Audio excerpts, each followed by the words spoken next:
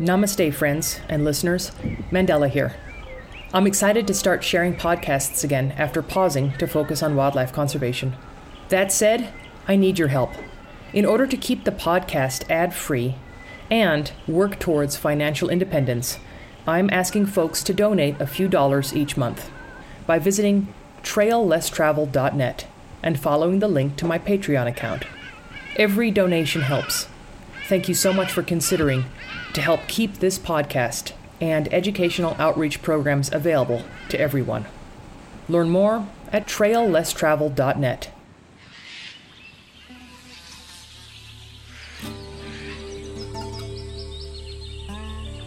Welcome to the Trail Less Traveled, an adventure series dedicated to taking you back to mankind's earliest form of entertainment, storytelling. Missoula, Montana is a mecca for outdoor enthusiasts, and each week we will bring you tales of outdoor adventures both near and far, as well as adventure information and inspiration, and a few tunes to set the mood. You can read more about the show online at traillesstraveled.net. And now here's your host, Grand Canyon Whitewater Guide, yoga instructor, and master of the didgeridoo, Mandela. This afternoon, the Trail Less Traveled is being recorded next to the Yellowstone River inside of an old Land Rover Defender. This is the very first episode of the Trail Less Traveled that I'm recording in the new studio. Needs some sprucing up. Right now we're sitting on a yoga mat. I've got the microphone propped up against some firewood. Very real deal stuff happening here. But I'm just so honored, sincerely, about who is christening the new Land Rover studio. His name is Vince Slaby, and he is a raptor ecologist. In February of 2022, Vince published an article in Science called The Demographic Implications of Lead Poisoning for Eagles Across North America. Vince is very interested in the use of non-lead ammunition and quantifying reduction in eagle mortalities. Vince, thank you so much for sitting inside of the Land Rover with me this afternoon to avoid the wind and recording an episode of the Trail Less Traveled. It's great to be here. I'm honored to be your first guest recording inside the Land Rover. Thanks for having me. I had just so much fun with you over the past 2 days. Maybe instead of me running through it, can you take us through what we did over the past 2 days? So what we did over the last few days was we met at a ranch in the Paradise Valley of Montana. And we had multiple organizations meet, including the National Wildlife Federation, AMB West, MPG Ranch, and the organization I'm currently employed by, which is Conservation Science Global. The reason we're touring this ranch is because it's a place where there is a lot of elk harvest. And AMB West is an organization here locally in this part of Montana that reach out to the community, and they do a lot of philanthropy. And one of the programs that they have is really interesting and really divergent with the things that I'm doing as a scientist and I'm very much interested in, is that they're requiring the use of non-lead ammunition to harvest elk on an annual basis on their ranch. And not only that, they are guiding each individual hunter and taking them out and helping them with the harvest and helping them recover the animal and get meat in their freezer. And so we all met on the ranch and we were able to take a tour. And part of that tour, we all gathered on this hillside. We were able to view a golden eagle nest. We all hung out on the hillside and we talked about conservation and we talked about the use of non-lead ammo and how it benefits this amazing species. At the same time, while we have optics set up and we're viewing a chick in the nest. And it was a beautiful view of the mountains, a view of the eagles, and also amazing conversation about conservation and about future collaborations and how we all can work together in reducing the mortalities in species like golden eagles by encouraging the voluntary use of non-lead ammunition. We then traveled back down the mountain and enjoyed a wonderful dinner together, all of us. And then we reconvened this morning at the Park County Rod and Gun Club here outside of Livingston. And we did that to put on a non-lead ammunition demonstration, showing us how non-lead ammunition benefits species like eagles. Both copper rounds, which are non-lead, and lead ammunition and we were able to view the fragmentation rates of lead ammunition and how those tiny fragments can end up in gut piles and carcasses that are targeted by scavenging species such as golden eagles and bald eagles. And we learned about the benefits of using copper ammunition that has very high retention rates, doesn't fragment the same way it does lead, and copper just in and of itself is a much safer alloy to use in the field when harvesting game, especially in the case when gut piles are left behind and those gut piles are targeted by species like eagles. We are in the studio with Vince Slaby. When I say studio, I mean the back of an old Land Rover Defender parked alongside the Yellowstone River on a beautiful Saturday afternoon. Vincent Slaby is a raptor ecologist specializing in studying toxicants and demography of eagles. Vince published an article in Science called Demographic Implications of Lead Poisoning for Eagles Across North America. Vince is very interested in the use of non-lead ammunition and quantifying reduction in eagle mortalities. Vince, I would like to now share with our listeners the story of the eagle. And when I say that, I'm talking about bald eagles, I'm talking about golden eagles, and the journey that they have been on, wrapping it up kind of with where we are today. My personal education and my personal interaction with eagles started with my, interpretation of how eagles existed and how eagles were managed and what things were happening with eagles that were affecting them. And one of the first things I learned about was DDT and bald eagles and its negative effect on bald eagles. And Rachel Carson wrote a book called Silent Spring, and she identified DDT as a major contaminant that was potentially affecting humans, affecting our water, our rivers, our lakes, and also negatively affecting wildlife populations. And one of those species that was being negatively affected was the bald eagle. The problem was DDT was causing egg thinning, and eagles were not able to hatch their eggs. And for that reason, eagles weren't entering the population. And so productivity rates went way down in bald eagles. And so in response of the population to that was that the population plummeted, and the eagle went on the endangered species list. And when DDT was outlawed, bald eagles started slowly rebounding. And bald eagles have rebounded to this day and have been growing, and their populations have been soaring over the last several years. Over the last several years, bald eagle populations have gone up as much as 10% each year. And so we're basically still seeing an increase in population potentially due to the outlawing of this majorly destructive contaminant called DDT. The bald eagle kind of drew attention to another species called the golden eagle. And while the golden eagle wasn't as widely studied at this time, golden eagles were also experiencing their own issues. The thing about it is we don't quite know the extent DDT was negatively affecting golden eagles the way that it was bald eagles. For whatever reason, bald eagles were really negatively affected by this contaminant. In the 1980s, 1970s, lead poisoning was all of a sudden an issue for bald eagles. They were starting to see bald eagles coming into rehabilitation facilities. And this is at a time when bald eagles were protected under the Endangered Species Act. So bald eagles were coming in sick to these rehabilitation facilities. And a lot of these bald eagles were turning up with lead poisoning. The rehabilitators were scratching their heads. The researchers were scratching their heads. What is going on with these birds? Why are they being lead poisoned? And so the attention turned to waterfowl hunting and the use of lead for waterfowl hunting. And so eagles, one of the things that they're very well known for is that they're opportunistic feeders.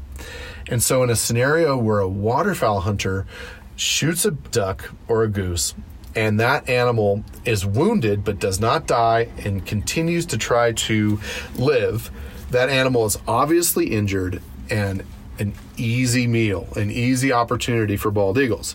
So researchers concluded that the reason bald eagles were being lead poisoned was these wounded waterfowl. And so that was one of the major impetus for the outlaw of lead in waterfowl ammunition. Also, they thought it was obviously a negative thing to use something like lead over wetlands. You're shooting birds over wetlands, that the BBs trickle down into the wetland, and potentially is also becoming a problem that way. And so in 1991, the U.S. Fish and Wildlife Service and the federal government passed a law that stated that you had to use steel shot to harvest waterfowl moving forward. That law got passed, but bald eagles continued to be admitted to rehabilitation facilities at the same rate that they were being admitted prior to the law outlawing lead ammunition in waterfowl. And so bald eagles then all of a sudden were a concern again. Why are they continually being lead poisoned? In the meantime, bald eagles were also taken off the endangered species list. And so it wasn't as much of a concern for their population, these sources of mortality, as it had been back in the 80s. And so researchers continued their work, and the Peregrine Fund did a study. What their hypothesis circled around was, are the bald eagles and other scavengers being poisoned by ammunition from upland hunting, like from rifles and from shotgun slugs? Are eagles being poisoned in that way? And so what they did was they took an X-ray device out into the field, a portable X-ray device, and they're able to find that lead fragments existed in gut piles and in dead animals that had been shot with lead ammunition. And so now all of these research projects started being formed around studying bald eagles and golden eagles and other species, turkey vultures, and other species, and how lead may be affecting these birds from another source, from this upland hunting, from this big game hunting. And so what they found was, and what many papers, multiple papers from all over the world, multiple research papers from the United States, concluded that this source of lead poisoning in these birds was this fragmented ammunition available from rifle hunters, shotgun slug hunters, and any other animal, not just hunters, any other animal who is dispatched and left on the landscape.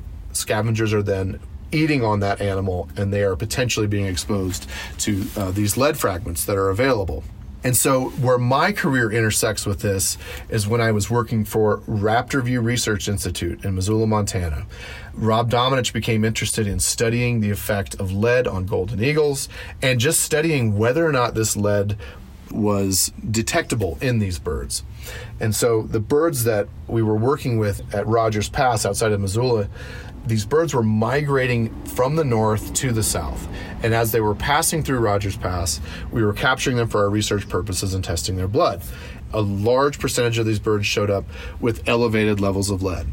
And again, there had already been all of this research that had said, well, they're probably ingesting this lead from carcasses, and we were seeing that as well. And there's these hunting seasons up in Canada and Alaska that occur prior to these birds moving down through the U.S. And so these birds are showing up with lead poisoning, and I became very passionate about it, and I was able to work with Raptor View Research Institute for 9 or 10 years, and I became very passionate not only about lead poisoning these birds, but also about the birds themselves.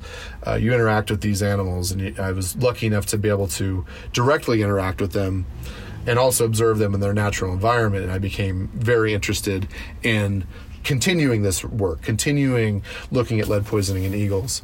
I was able to embark on a PhD program. And in this PhD program, we wanted to look at lead in golden eagles and in bald eagles at a nationwide scale. And there had been these multiple regional studies from around the country and around the world, but we wanted to look at this issue at a continental scale. That is the voice of Vincent Slaby. He is a raptor ecologist specializing in studying toxicants and demography of eagles. He published an article in Science called Demographic Implications of Lead Poisoning for Eagles Across North America. Now that's kind of what you're talking about here, this nationwide project. That's actually how I was able to be connected with you when this article came out in February of 2022. You mentioned the eagles traveling from Alaska, and I don't think that every listener knows how far an eagle travels. So I would just love it if you could share with us some interesting facts about eagles as well, for someone listening who may not know, because yesterday you and I were looking at this beautiful golden eagle from above, and I learned a lot from you. It was just a magical moment. We were on the top, a knob, looking down and through the Paradise Valley into this golden eagle nest with a chick. I learned that sometimes he eats so much that he can't sit up, you know. I learned that unfortunately 50% of the chicks don't even make it to adulthood.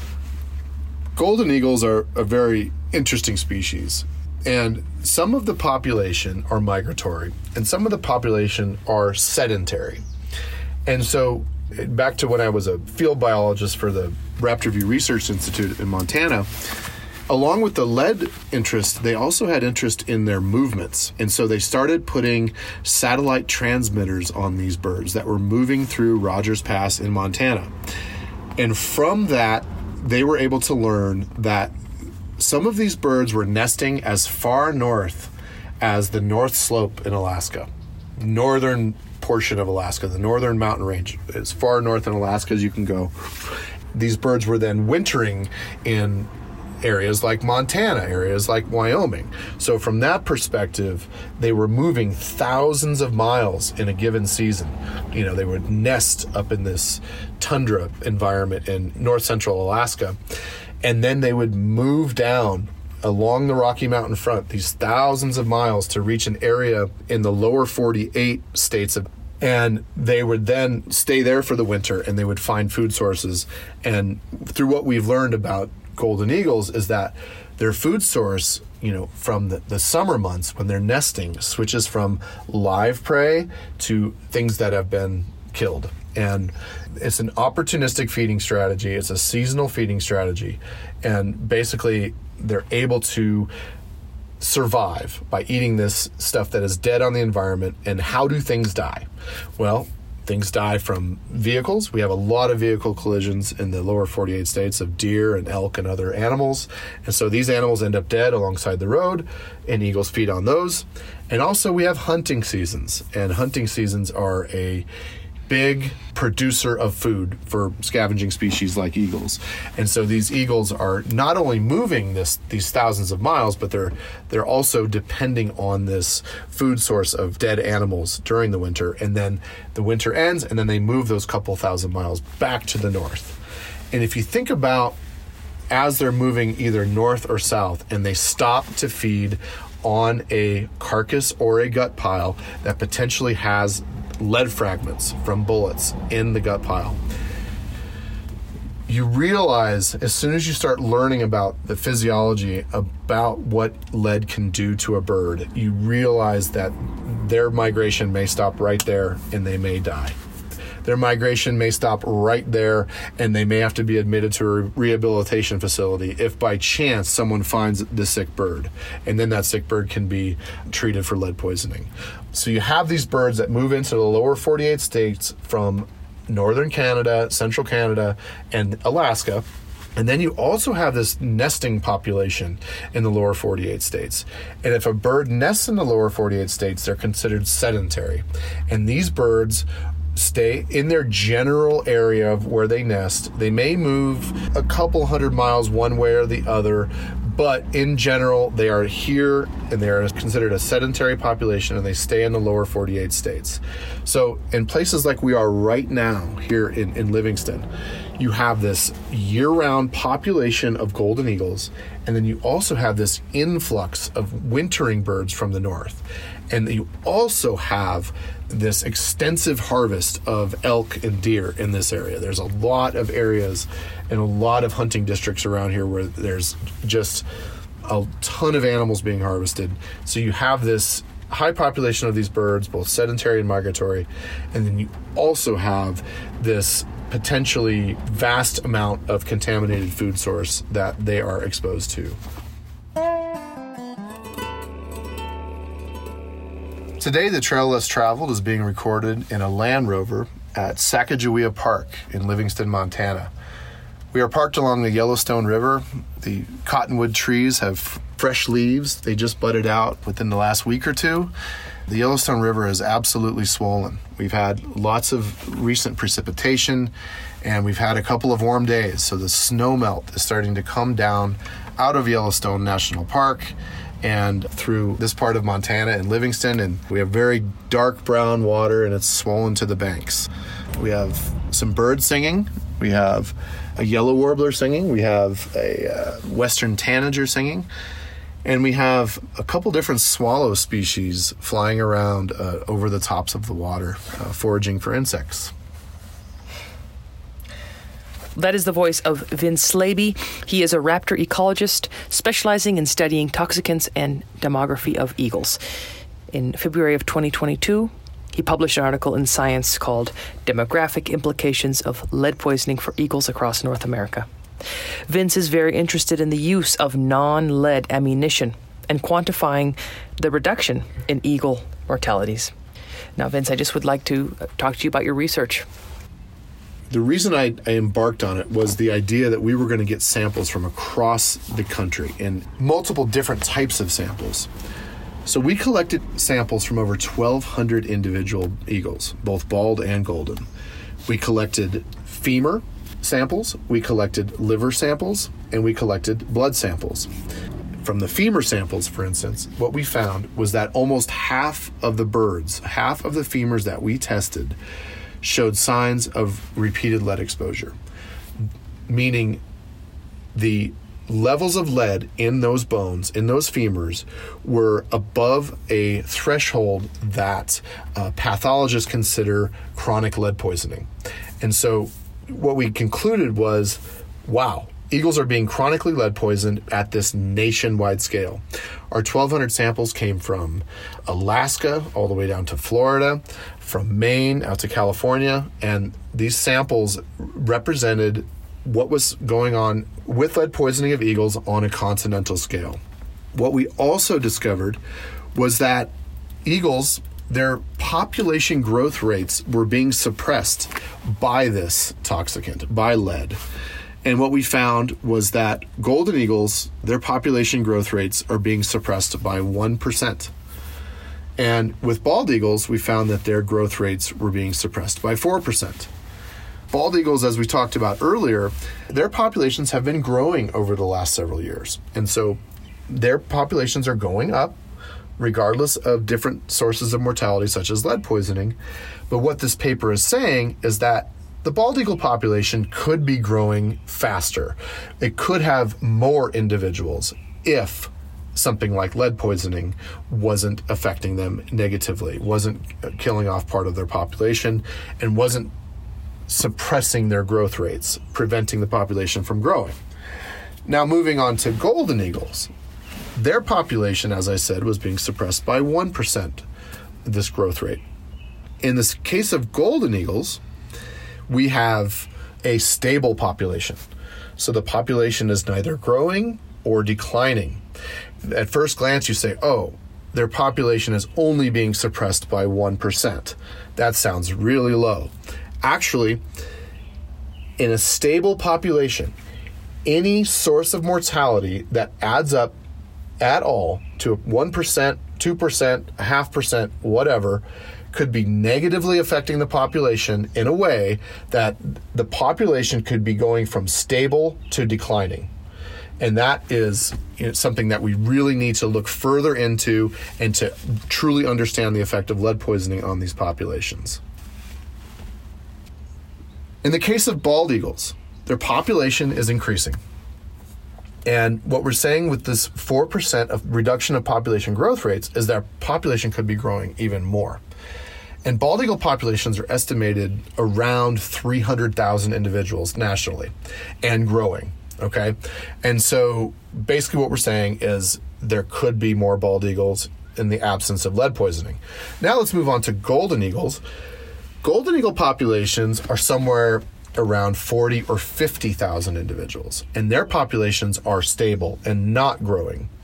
And so when you talk about this 1% reduction of population growth rates, you could be talking about the difference between a stable population and a declining population.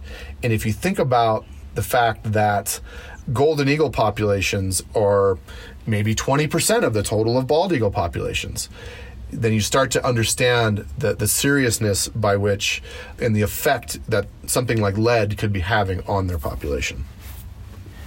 Vince, one thing that I found very interesting about your article, it seemed like the levels of lead were higher in the wintertime when they were scavenging more. Can you reflect on that a little bit? Because there are some people out there who I've shared this with and like, oh no, bald eagles are getting lead poisoning from fishermen. So I'd like you to just kind of answer that, question.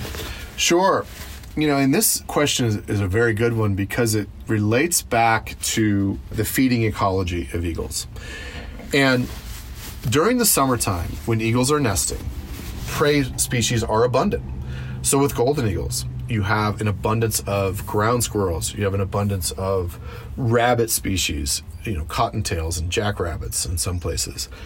And these eagles are highly focused on those prey items, and they're feeding their chicks these prey items. So they're raising their chicks with this live prey that they're harvesting.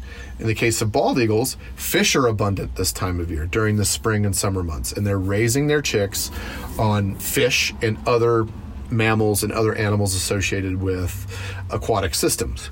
Now, we move from the summer months into the winter months, and what we're seeing is a shift in this feeding ecology.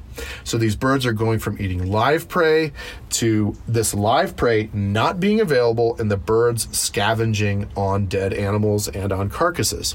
And so the data that has been collected, not only for my project, but for multiple projects around the world and around our country, is that eagles are consistently showing higher lead concentrations in their blood during the times of the year when they're scavenging on dead animals and on gut piles. And we know, just from the knowledge that we have of this particular toxicant, is that we know that these eagles are being exposed through what's called primary lead poisoning, primary poisoning events. We know that these birds and other scavengers are actually eating lead fragments. And these lead fragments are much more likely to be in these animals that are dead on the landscape, these gut piles that are on the landscape. Because one of the most common ways animals die, and one of the most common ways gut piles are available on the landscape, is through the use of lead ammunition. And so we know that this feeding ecology shifts from live prey to dead prey, and the data support this. We see this seasonal spike in lead concentrations of eagles during this time of year when their feeding habits switch to eating things that are available and dead on the landscape. And that brings me into how I'd like to wrap it up, and that is, what can we do about it? A lot of the times when we hear about species declines, people feel heavy, and I truly believe apathy is mankind's ticket to extinction. And I usually wrap up the show by asking the guests to share 3 bits of advice, but instead of quantifying it like that, you have a beautiful project that you're starting that I was here helping you with over the last 2 days a little bit with documentation, but I would love to just open up for you to share what those out there listening can do and what you are on the ground doing with the hunting community. So in addition to my research, I'm also a hunter. I consider myself an amateur hunter and a fisherman. I consider myself someone who enjoys providing food for myself in the form of fish, and I like to go deer hunting as well. And so we're now coming into this intersection of my life, of my professional life and my personal life. And as a hunter, I know that this information I'm sharing and these conclusions that we have from our research can seem accusational toward hunters. And the idea is that it's not. It's just something that we discovered, and it's something that we want to portray in a very positive way, and we think we have the solution. I think we know we have the solution to this problem. And the solution to this problem is that hunting persists in the exact same way it's persisting now, if not more. We need more hunters. We need more sportsmen. We need more fishermen. The idea behind hunting and how it relates to conservation is very important to me. Wildlife biologists like myself around the country are employed because of the taxation that exists for hunting ammunition, hunting rifles, and hunting licenses. And so it is very important that this message not be construed into thinking that the hunting community is a negative impact on eagle populations. What we need to focus on is how the hunting community can make a small change toward non-lead ammunition and toward conservation of golden eagles.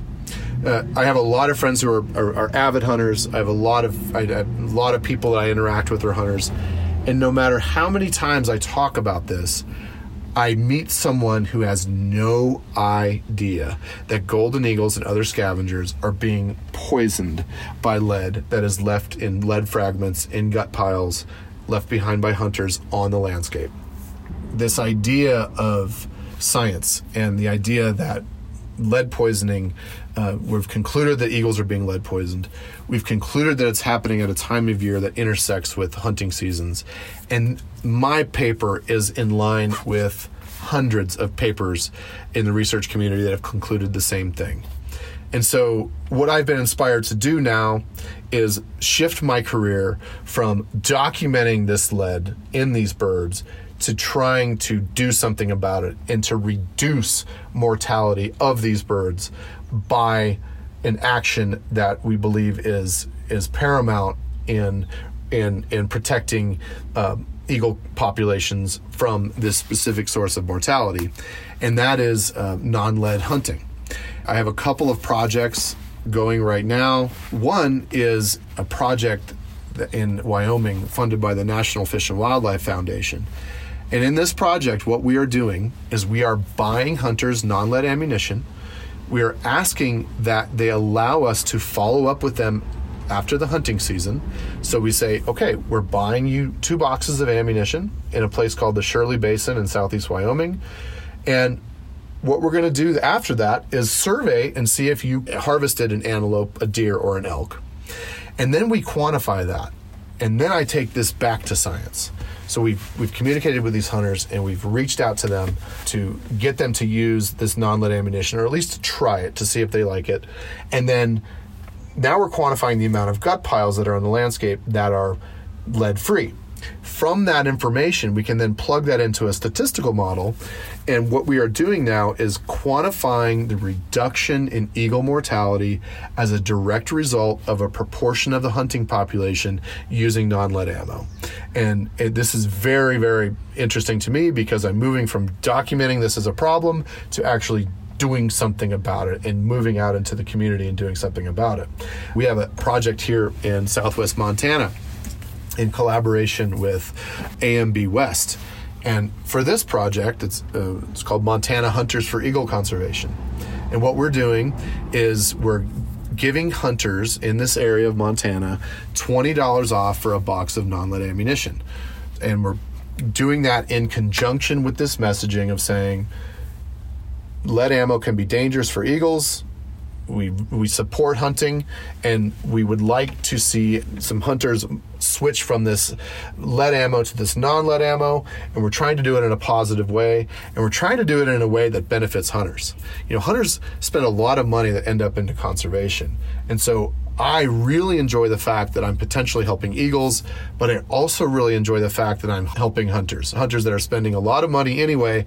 I'm acquiring different sources of grant funding to then offset the cost of ammunition for them. And it's been a really great couple of years of doing this. I've had overwhelmingly positive response of hunters in Wyoming. We're just kicking off this program here in Montana, and we're hoping for a similar reaction here. And we're hoping to do more ammo demonstrations. So we're coupling this scientific research with outreach and a message of exactly how eagles are becoming lead poisoned. And it's just become my passion. It's become my purpose as a researcher and as a scientist to move forward with, not only documenting this as a problem, but doing my best to do something about it while also preserving the most important conservation group in this country, and that being the hunting community. So getting them to say, hey, all right, I don't want to leave a poisonous food source on the landscape. I want to leave a food source that's good for scavengers, good for birds, good for eagles, and all I have to do that is simply switch the type of ammo that I'm using. And I'm hoping to get that message across, and I'm hoping to be able to talk to hunters as much as I can and potentially effectively save some eagles. That's the voice of Vince Slaby. He's a raptor ecologist specializing in studying toxicants and demography of eagles. Now, Vince said that hunters and anglers are responsible for a very large amount of money that goes towards conservation. That percentage is 80% of conservation funding comes from hunting and angling.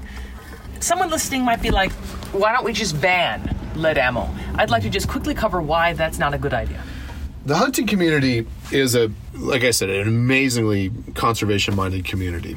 And they also are, we just talked a lot about this research of lead poisoning of birds and eagles. They also are wildly unaware of this issue.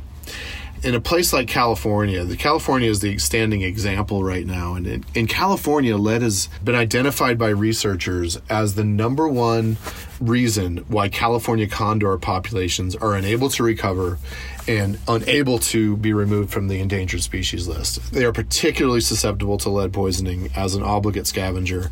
And California looked at that as well. We're just going to outlaw lead ammunition. Mm-hmm. Through examples like that, we found that the hunting community not only was wildly unaware of this issue, wildly unaware that they were leaving a contaminated food source on the landscape, but there's another important factor. They also don't like to be told what they can and can't do when they're out hunting, what they can and can't do when it comes to guns and ammunition. And this is a very important thing to realize. Not only were they unaware of this, but they all of a sudden were told that they couldn't use a certain type of ammunition. And just anecdotally, and speaking with hunters from California, that was not very well received at all. And this is in contrast to the programs we have going here in the Intermountain West, in Wyoming and Montana. People like Chris Parrish and Leland Brown with the National Non-Lead Partnership, Mike McTee with MPG Ranch in the Bitterroot Valley, Aaron Kindle with the National Wildlife Federation in the Lead-Free Landscapes campaign. All of these campaigns have something in common. We're all promoting the voluntary use of non-lead ammunition because I would like to think that we're all either familiar with the hunting community or part of the hunting community, and we are aware of the fact that legislation is not well accepted in the hunting community. And not only that, but legislation for something that a lot of the hunting community is unaware of. And so what we have challenged ourselves to do is to go out into the community and talk to them about this issue and talk to them about the performance of non-lead ammunition and how it still is fully capable of putting meat in the freezer and feeding our families. And so that is our initiative. That is what we're passionate about. We are passionate about communicating with hunters and focusing on this idea that a large proportion of the hunting community will switch when they learn about this. And as we promote this more, and as the industry responds, so the more we promote non-lead ammunition, the more hunters are going to want non-lead ammunition. And the more the industry they'll be forced to. This is capitalism. If more hunters want something and it's a product that the industry needs to create, they will start making more of it. And when they start making more of it, the prices will be driven down and it'll be more available. And this, to us, is the pathway forward to this problem, not legislation. It's the voluntary use of non-lead ammunition to harvest big game animals, and it falls upon people like me to do this outreach, to talk to hunters, to do programming, like participate in the non-lead ammunition demonstration we did today. It's very important to show it in that way and give these hunters the opportunity to switch on their own. Too many times, this information that eagles and other scavengers are poisoned, it gets published in academic journals and it gets trapped into obscurity. A large proportion of our population will never read an academic journal. And a large proportion of research that's published in academic journals is not covered by the media. And so in that way is not made available to basically anyone. And so what we are challenged to do is to make that information available and widespread and digestible to the hunting community in a way that they know we are also against legislation. We are not promoting that. We are promoting the voluntary use and the communication of this issue on a widespread scale.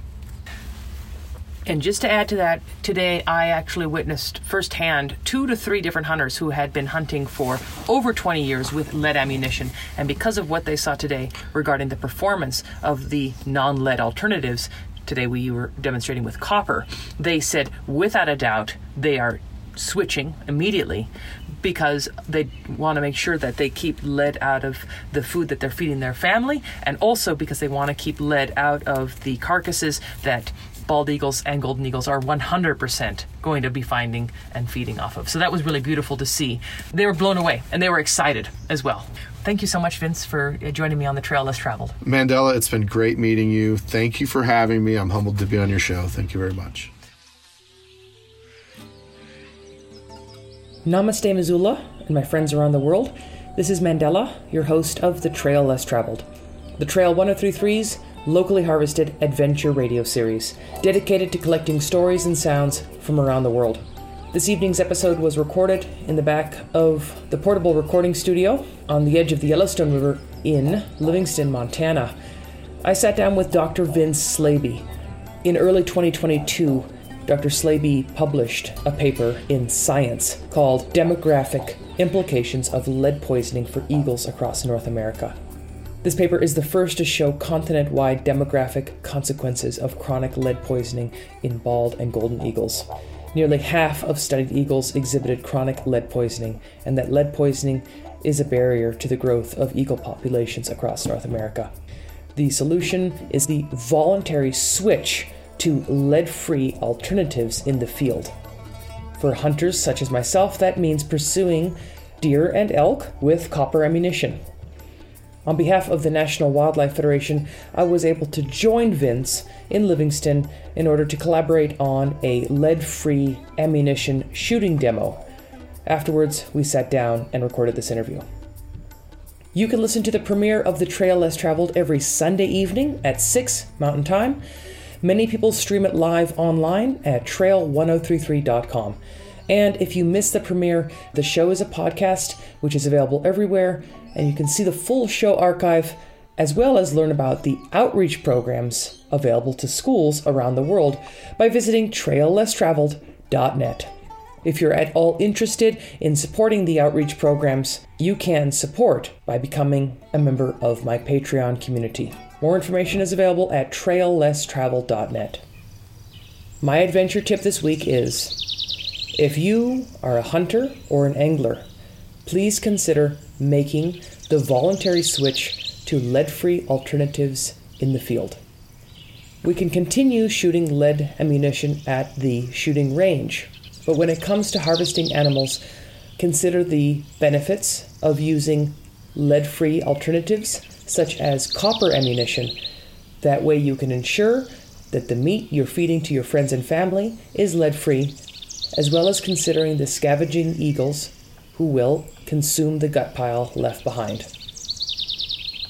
That's it for this week's adventure, my friends in Missoula and around the world. But until next week's adventure, I just want to say thank you so much for supporting the show. Get outside. And remember, the thing about the gnar is, it doesn't shred itself.